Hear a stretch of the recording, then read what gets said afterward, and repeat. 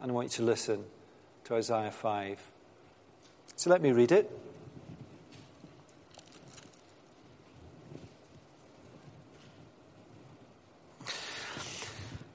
Let me sing for my beloved, my love song concerning his vineyard. My beloved had a vineyard on a very fertile hill.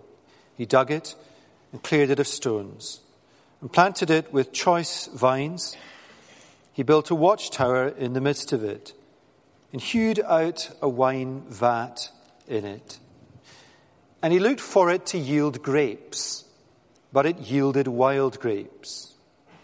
And now, O inhabitants of Jerusalem and men of Judah, judge between me and my vineyard. What more was there to do for my vineyard that I have not done in it?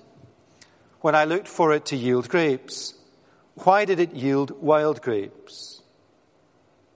And now I will tell you what I will do with my vineyard. I will remove its hedge, and it shall be devoured. I will break down its wall, and it shall be trampled down. I will make it a waste. It shall not be pruned or hoed, and briars and thorns shall grow up. I will also command the clouds that they rain no rain upon it. For the vineyard of the Lord of hosts is the house of Israel. That just means the people of God, the men of Judah, the people of God, are his pleasant planting. And he looked for justice, but behold bloodshed, for righteousness, but behold an outcry. Woe to those who join house to house, who add field to field, until there is no more room. And you are made to dwell alone in the midst of the land. The Lord of hosts has sworn in my hearing, surely many houses shall be desolate, large and beautiful houses without inhabitant. For 10 acres of vineyard shall yield but one bath, and a homer of seed shall yield but an ephah. Woe to those who rise early in the morning, that they may run after strong drink, who tarry late into the evening, as wine inflames them. They have lyre and harp, tambourine and flute and wine at their feasts, but they do not regard the deeds of the Lord or see the work of his hands. Therefore my people go into exile for lack of knowledge. Their honored men go hungry, and their multitude is parched with thirst. Therefore Sheol has enlarged its appetite and opened its mouth beyond measure, and the nobility of Jerusalem and her multitudes will go down, her revelers and he who exults in her. Man is humbled, and each one is brought low, and the eyes of the haughty are brought low. But the Lord of hosts is exalted in justice, and the Holy One shows himself holy in righteousness. Then shall the lambs graze as in their pasture, and nomads shall eat among the ruins of the rich. Woe to those who draw iniquity with cords of falsehood, and draw sin as with cart ropes, who say, let us be quick, let him speed his work, that we may see it. Let the counsel of the Holy One of Israel draw near, let him come, that we may know it. Woe to those who call evil good and good evil, who put darkness for light and light for darkness, who put bitter for sweet and sweet for bitter.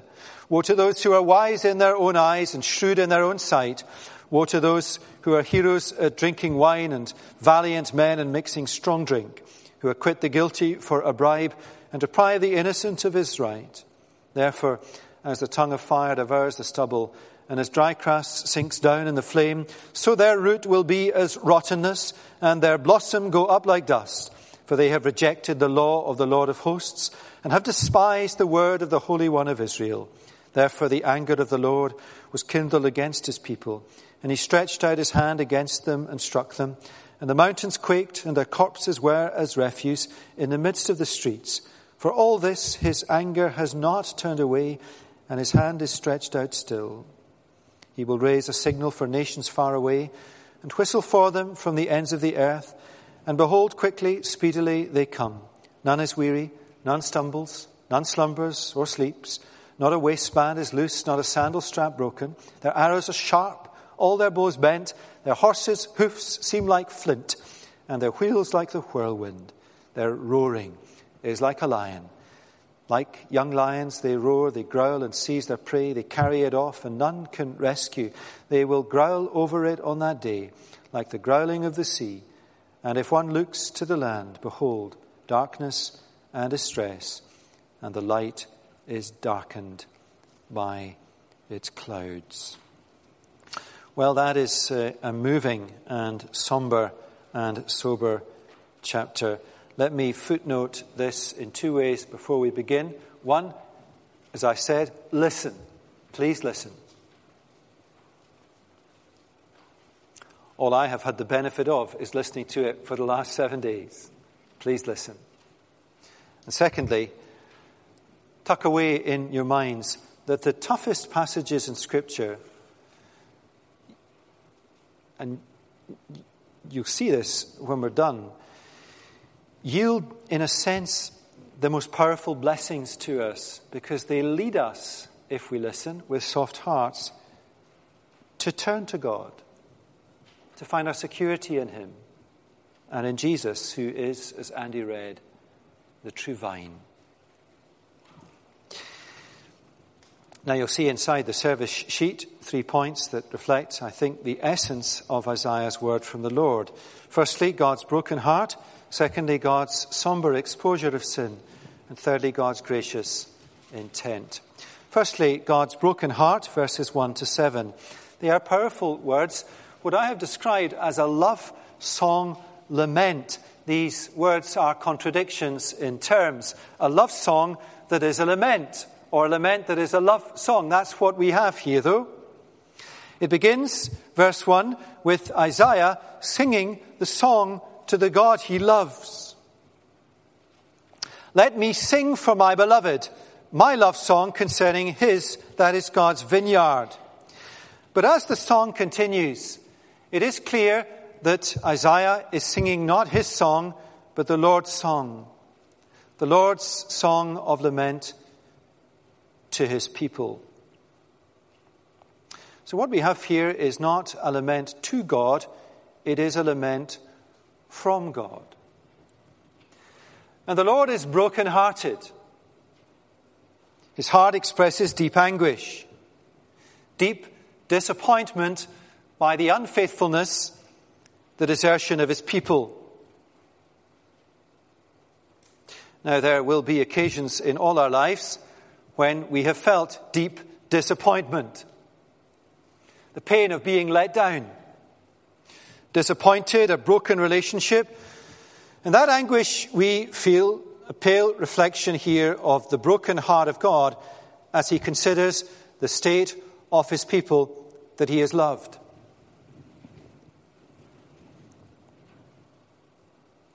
Now, I wonder if the broken heart of God as he looks towards his people is an emotion, an attribute that we attribute to God.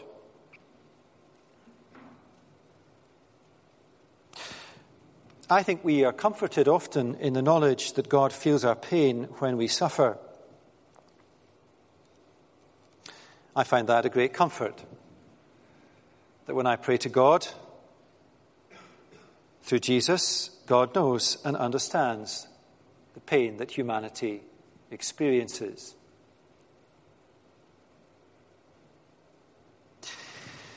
I wonder, though, if we think often of God as he looks at our lives, our corporate life as a church family here and beyond to the church more widely. I wonder if we think enough about the broken-heartedness of God as he does that.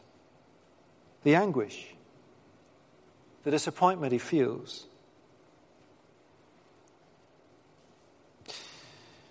After all, he is our Father. Fathers feel anguish for their children. Now, the song or lament concerns a vineyard that the owner has lavished his attention on. It's the prize garden in the Chelsea Flower Show. The owner has done everything he can to see that the vineyard will be fruitful. He has planted it on soil that is fertile, the end of verse 1. It has been properly dug and cleared of stones. Verse 2.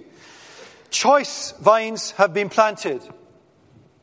The very best from garden world. The owner has built a watchtower in the middle of the vineyard to protect it, and a wine vat to store the vintage. In the end of verse 2, the owner anticipates the fruit, the vintage from his investment. He looked for it to yield grapes. But it yielded wild grapes. And don't hear that. He looked for it, but he knew it wouldn't, so he was storing up his anger for when it didn't. It's not what he's saying. He looked for it. He longed for it. He loved it, that it would yield fruit. And yet, it yields wild grapes. The word for wild grapes is stinking, rotten fruit. And now verse 3, he appeals to his listeners, to the people of Judah, the people of Jerusalem, God's people that he is addressing. He says to them, judge for yourselves, is there anything else I could have done that I've failed to do to make this vineyard fruitful? What more could I have done for this vineyard that it might be fruitful that I have not done?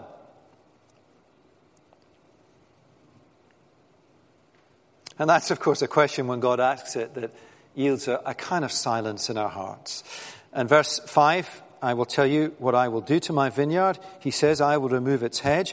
It shall be devoured. I will break down its wall. It will be trampled down. It will make it a waste. It shall not be pruned or hoed, and briars and thorns shall grow up. I will also command the clouds that they rain no rain upon it. Striking image, isn't it? Think of your garden, which maybe or maybe not is like a prize garden in the Chelsea Flower Show. Just imagine it is. Somebody here will have a garden like that. Imagine if you did nothing to it and did not cultivate it, cut the grass, hoe the flower beds, or anything for a year. What state would it be in? That's what God says he will do. Because there is no fruit, the vineyard will be destroyed. Now, let me encourage you not to hear bitterness or wickedness in this lament. God cannot be vindictive. God cannot amass any emotion in his heart that says, I told you so. God will never say, I gave you chance after chance after chance to listen. He is not vindictive. He is simply broken-hearted as he looks upon a covenant people that he has loved, in which he has invested so much, and they have turned from him, and there is no fruit.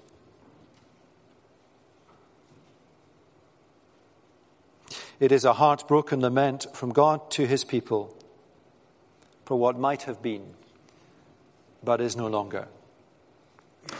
Now, verse 7 gives us the explanation of what this parable about a vineyard is about. And in the explanation of verse 7, we find the answer to the question at the end of verse 4. The question at the end of verse 4, when I looked for it to yield grapes, why did it yield wild grapes? Verse 7,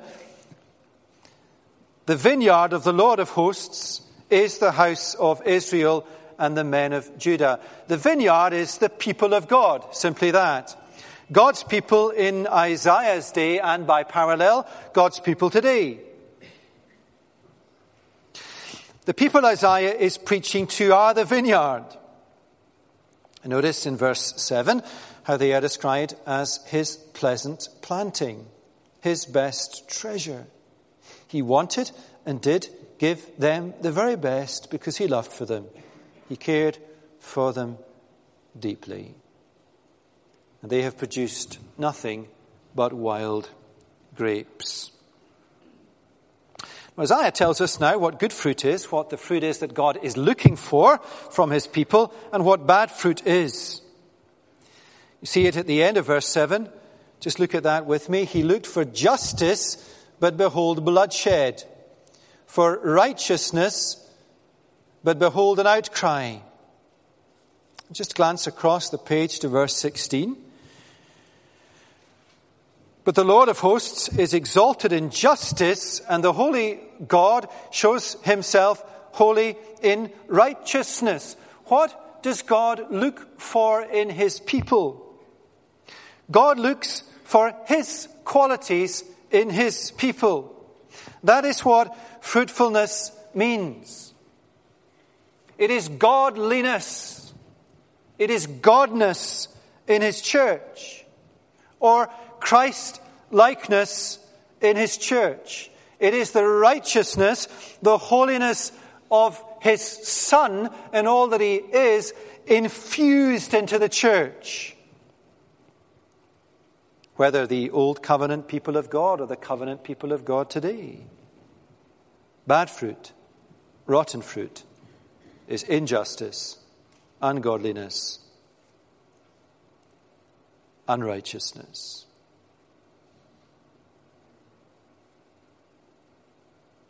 So there is something strikingly significant in a country when a church says that the primary expression of God's love relationally, the primary picture that God has given humanity in all of its history to display the intimate relationship between his Son and his Son's bride, the church,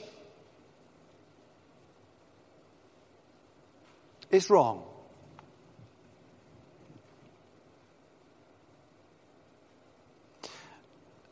And that is exactly what the big major church in our nation has done. And Isaiah says to us, listen. There's something very striking about the second half of verse 7 that we fail to see in our English translations. I just checked with Andy Robertson this week on the Hebrew. He's an expert in Hebrew. He gets high marks in his Hebrew tests. Now, on the basis that very few of you are experts in Hebrew, let me show you this. In Hebrew, verse 7b, the words for justice and bloodshed and the words for righteousness and outcry sound exactly the same. Let me read them to you.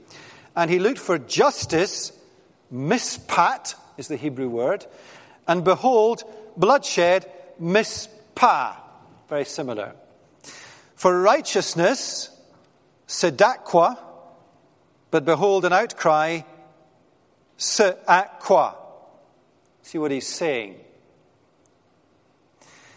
What he's saying is that on the surface, there seemed to be hardly any difference between what God wanted from them and what they were doing.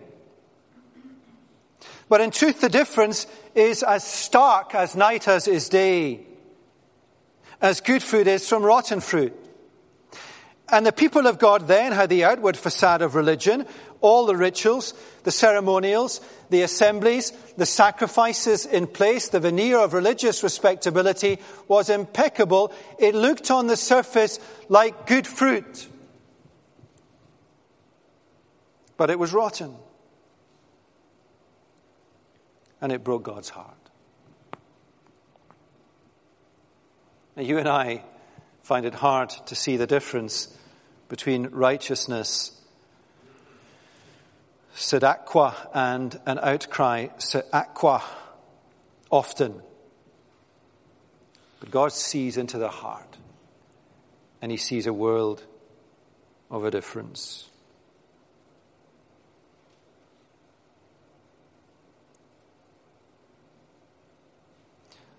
This afternoon there will be a great celebration in Princess Street Gardens of all the good that the major denomination, the Church of Scotland in our country, is doing. And it is doing much good. But in light of yesterday, it's just false. It is. So God's word says, anyway. God's love song for his people, his broken heart. Now in verses 8 to 30, to which we now turn, what God does through his prophet Isaiah is set out what is a somber exposure of the sin of God's people. He unpacks what it is that has led to their unfruitfulness, what is wrong with their hearts. Our sins are not their sins, maybe. We are not Judah in the 8th century. But our hearts as God's people now have the propensity, at least mine, to be just like the hearts of God's people then, turning from God. Now, I want to ask you to do something again. It's right, I think, this morning, given what is happening nationally, that we allow God's word to speak to that. But that's done now. I want to turn the spotlight now on us. Big risk as you shine it out, isn't it? Shine it now on us, on our hearts. Let me ask you again to listen. I just wonder if here there are some hackles in some hearts because you do not want to believe that God's word says what it says. Please listen with soft hearts. And remember that God's heart is a broken heart, not a vindictive heart, a broken heart. Now, what we get in verses 8 to 30 is a somber exposure of sin. You'll have noticed 2 words there, woe and therefore. 6 woes, each of them a somber exposure of sin in the people of God. The therefores are the consequence of sin. Isaiah's preaching then, his message from God exposed the sin of God's people, the true state of their hearts, and said there are consequences of rebellion, of turning away from God, or consequences of not listening. There are consequences of not trusting God or not obeying God, and there are consequences still today for us as his people of not trusting and obeying him, whether corporately or individually. Sometimes we think it'll be all right because Jesus has come. But Jesus himself said again and again, you need to listen and obey and trust me. If you are, as we'll see in a few minutes, a branch that is attached to the vine that is Jesus in a real spiritual way by the Holy Spirit, and do not allow Christ's likeness to suffuse through you,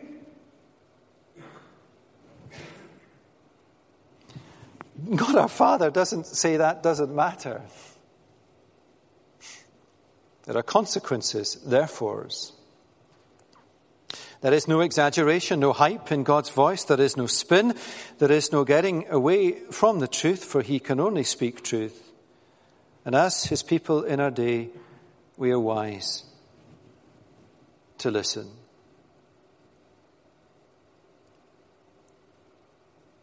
I often think, as the minister of this church, the only church in the world that I want to be a minister in, I hope that continues. It's true. I often think that as a church, you've done well to listen and do stuff that is hard. And now we find ourselves on the road. And I often think now, as a church, now is the time we really need to listen. Listen to God's word. Before he lets us, in a sense, land somewhere permanently again, listen. And let him burn up the dross in all our lives, our hearts, minister, elders, staff, members, young and old. Listen to God's exposure of sin. The first woe, verse 8, is greed. Woe to those who join house to house, who add field to field, but there is no more room. And the point here is that in Israel and Judah, God had said, it's my land, not yours. So when you divide it up, don't build big houses for you and little ones for everybody else. That's the point, I think, then. That's not true of us, I guess. But the issue at the heart of it is human greed. There was greed amongst God's people then, a desire to amass wealth, property, exploit others. We need to be careful in application. There were specific stipulations there. But the principle is timeless. It is the way of the world, I think, to amass stuff in which and upon which we place our security. We all have a propensity for that. It's not that wealth is wrong or being a property tycoon is wrong. Not at all. It is about where we place our hearts and our desires and our security. It is the way of the world. But God's people are to march to not the drumbeat of the world, but to God's drumbeat, which is to live with good things, yes,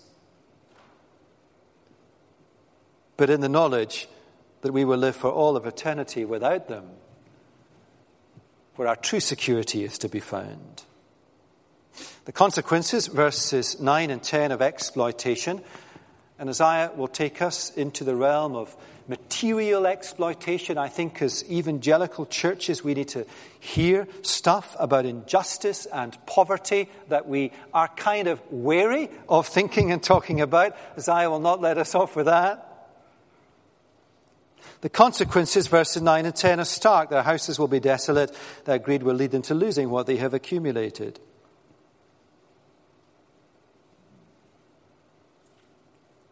Don't make decisions in life due to money. Just don't. The second woe, verses 11 and 12, is exposure of a lifestyle of indulgence. Isaiah's focus is on drunkenness and parties.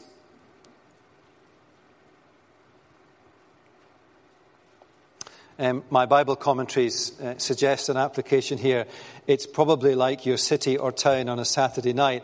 And probably that's what he is saying. I'm concerned, though, and I think God is concerned here through his prophet, not to give the impression that he is a killjoy, not to say that the kind of stuff in our culture is something that Christians should isolate themselves entirely from. There's a line. Think of a book like Daniel. He drew a line. But he is saying that the Christian community, when it comes to this kind of stuff that he talks about here, the whole realm of drunkenness and lifestyle and all that stuff you realize and know that is out there, the Christian community should be distinctive, different. But it's not. It's just the same then, and I guess often today. And if you're sitting here thinking, oh, these Christians are bad when they do that kind of stuff, well, there's probably an idol in your heart and mine too, just a different one. And when we live in a way that is not distinctive or different, and let me underscore, it does not mean withdrawal. Israel and Judah were to be then, and the church today, a light in the nation, to the nation, salt, distinction in it, not away from it. When God's people live in that way, the end of verse 12, we do not regard the deeds of the Lord or see the works of his hand. We stop thinking about God and his priorities. We don't see what he is doing. His purposes are not our concerns. His priorities are not ours. We lack spiritual perception. Divine sight. The divine sight to look ahead and see where things are. And in the end, there are consequences. God's judgment comes, verses 13 to 17. God calls his people then to be distinctive, to be different, to be a light to the nations around them. That is fruitfulness, but instead their lives were lived for self and not for him. Just like the nations around them, no distinctiveness, and judgment came. Greed, indulgence, living for ourselves and not for God. No distinctive lines, blurring. We need to listen. Verse 18. Woe to those who draw iniquity with cords of falsehood, who draw sin as with cart ropes, who say, let him be quick, let him speed his work, that we may see it. Let the counsel of the Holy One of Israel draw near, and let it come that we may know it. Now, what's Isaiah saying here? It's hard to be sure, I think. What I think he's saying is he's exposing God's people in a way that they live indifferently to sin in their lives. You've got a cart that's attached to you. You just kind of live with that cart behind you. It's just there. It's tied to you with ropes and cords. It's harnessed to you. And it's just there, and you begin to justify it. Whatever it is in your life and mine. It is justified by lies. And verse 19 is arrogant defiance of God. Let him be quick. Let him speed his work. It's almost, come on, God. Come on then. It's dangerous stuff.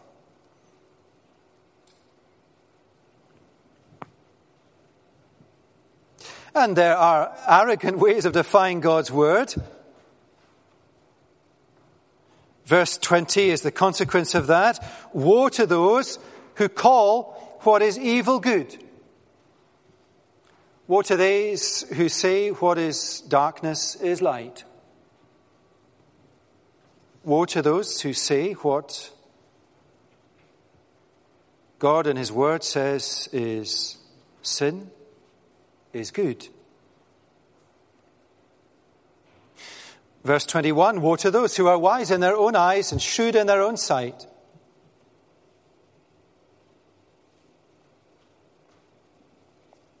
Let me appeal to you again with my footnote to listen to God, not me. Listen to God. Listen to the challenge from God in his word.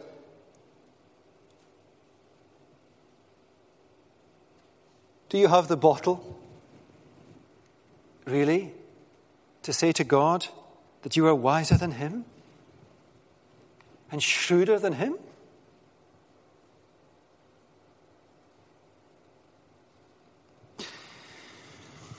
Judgment, destruction will come, verse 24. Therefore, as the tongue of fire devours the stubble, and as dry grass sinks down in the flame, so their root will be as rottenness, and their blossom go up like dust.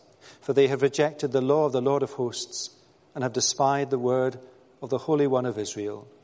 The point that Isaiah is making here is that the inner rottenness at the root eventually will destroy itself. The turning away from God, the rebellion, will lead to disintegration from within. And you know that yourself. I look back on my life as a Christian. There are periods in my life where my life was fruitful, and there are periods of less fruitfulness, not fruitlessness. And when there is less fruitfulness, there is drift. You understand that? Drift. Just stuff isn't right. And when there is drift is dangerous, because drift can become turning away. And when you've turned away, then you're a long way away. We're going to Cornwall in the summer, and there'll be red and yellow flags on the beaches. And the big danger in the Cornish beaches are rip currents. Rip currents get you, and all of a sudden you find you're a long, long way away from the shore. And rip currents get you when your guard is down. Rip currents spiritually get you when your life is in the phase of drift. And fire from God will destroy them. Therefore the anger of the Lord, verse 25, was kindled against his people, and he stretched out his hand and he struck them, and the mountains quaked. Their corpses were as refuse in the midst of the streets. For all this his anger has not turned away, and his hand is stretched out still.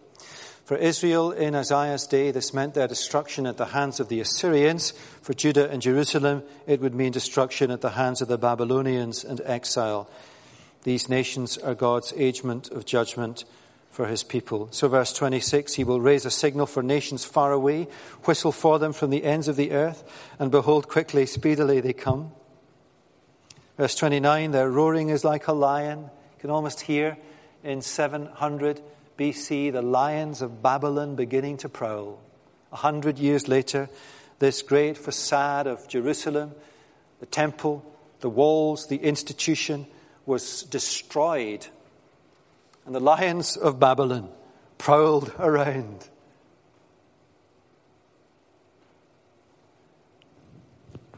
Strong words.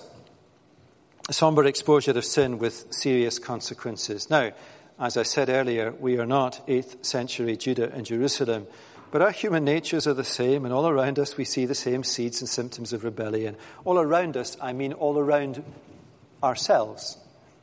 Are we listening to God? Am I greedy for material things at the expense of others?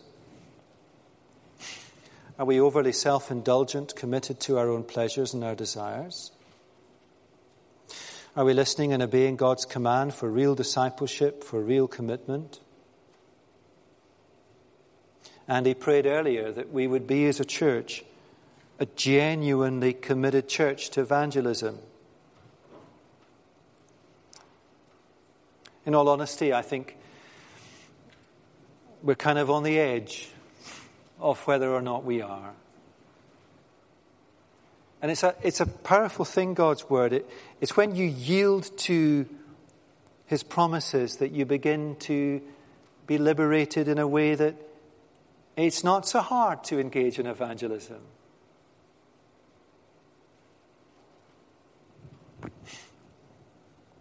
We're getting there. But I don't want to be the minister of a church that's getting there. Next Sunday night, we have the great privilege of baptizing Tarek. Some of you will know Tarek. Been wonderfully converted.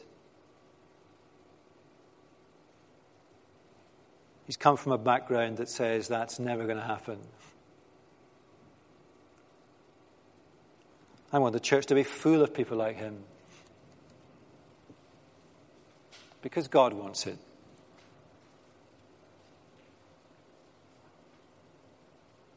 And of course, in the end of the day, none of this is about techniques, is it? Or strategies or plans or programs. Nothing to do with that. It's just our heart. Or do I think that my wisdom and preferences are right or justifiable in the face of what God clearly says in his word, so I can more easily fit into the culture around me? Do I find myself saying things are different today, things have changed in our culture, attitudes have changed, so I need to change, or at least quietly go along with it to get a hearing?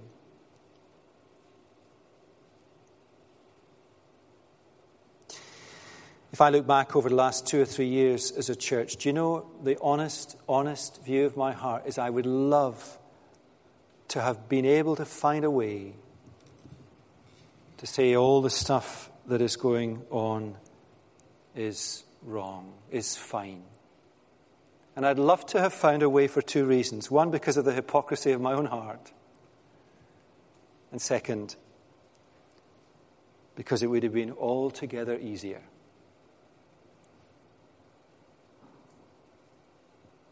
But there is no security to be found outside of the will of God. Ever.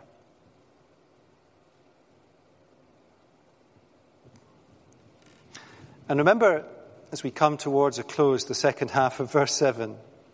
I keep thinking about verse 7 this week, not because I've learned some Hebrew words. It's a very striking verse, isn't it? He looked for justice, mishpat, but behold, bloodshed, mishpah. He looked for righteousness, tzedakah, but behold, an outcry, se'akwa.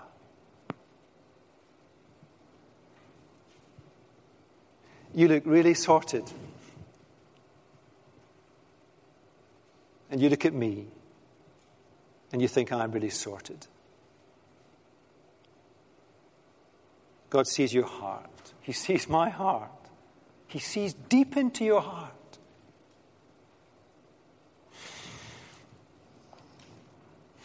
Now, what is the purpose of all of this? I've been pains to say, and I think you see this from the text of Isaiah, that God says strong things here. His therefores are challenging. But do you feel really, as you read the text of Isaiah, a vindictiveness or a pettiness or a grumbling, or I told you so? Any of that in God's heart? It's a broken heart.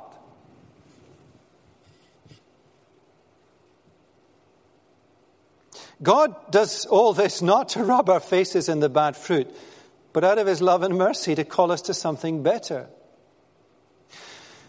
And I'm not going to tack on the gospel at the end of the sermon as a kind of shoehorn. Where I'm going to turn us to is to the Lord Jesus, who said some stuff with Isaiah 5 in his mind. Turn to John 15.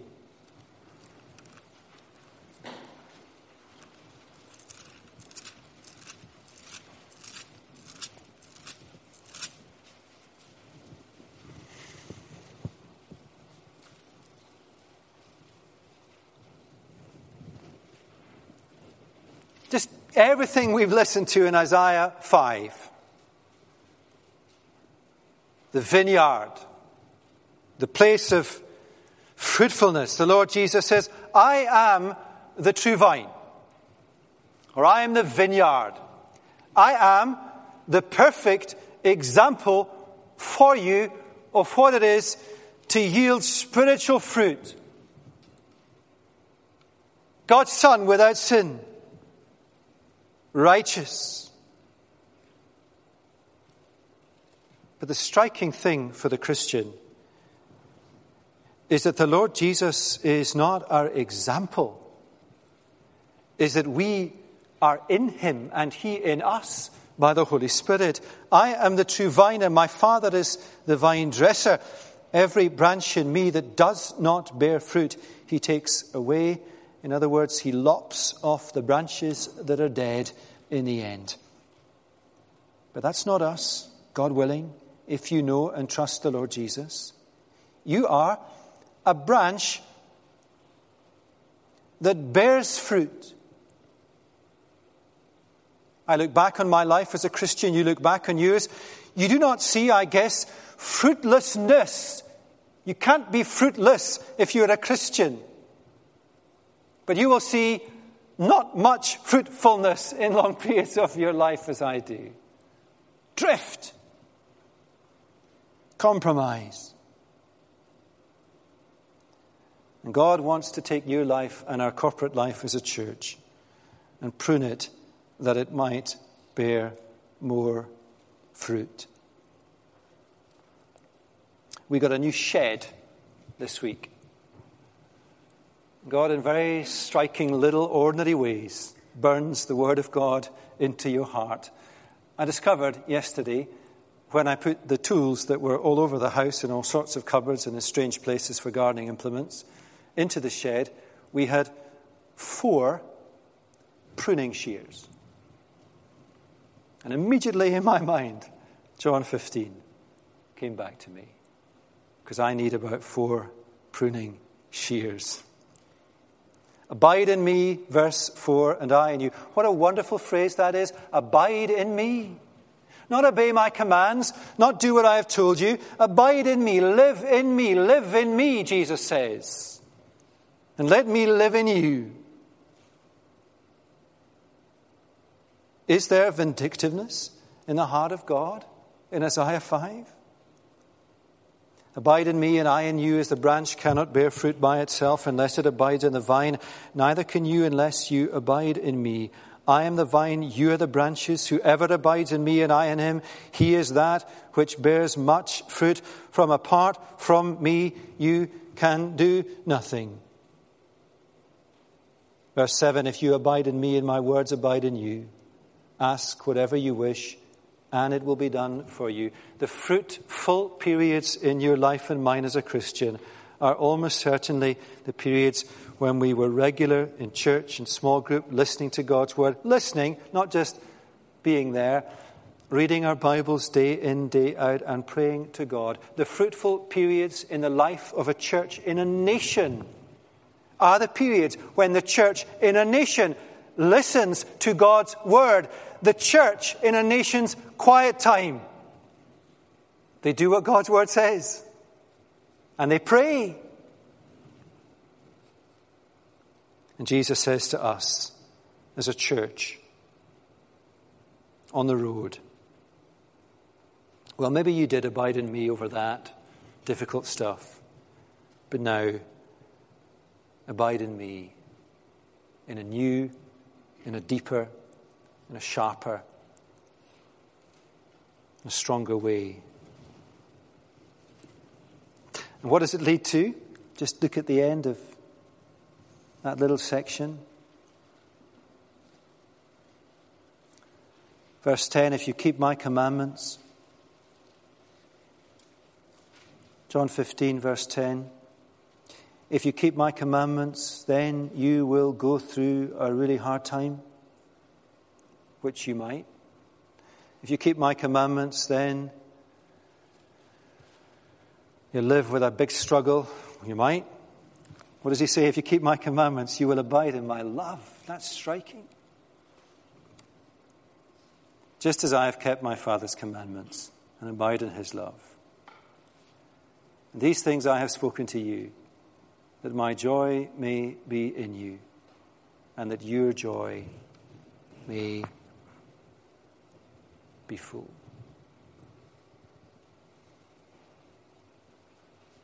Now that is where Isaiah 5 ends. The broken heart of God says the strongest things to his people. And where does it end? I will love you, and my joy will be in you in all its fullness. Always remember that your security is in God and God alone. Walk in the light of the Lord. Do what his word says. And tell him you cannot live without him. And you are completely and utterly secure. Let's pray. Lord Jesus, we pray for each one of us sitting here that the refining fire that is the Word of God would breathe by your Spirit through all of our lives and smelt the dross, burn up the alloy, whether it's greed or pleasures that we know are wrong, whether it's dragging sin behind us, tethered to it like a horse in a cart, whether it's calling what is dark light,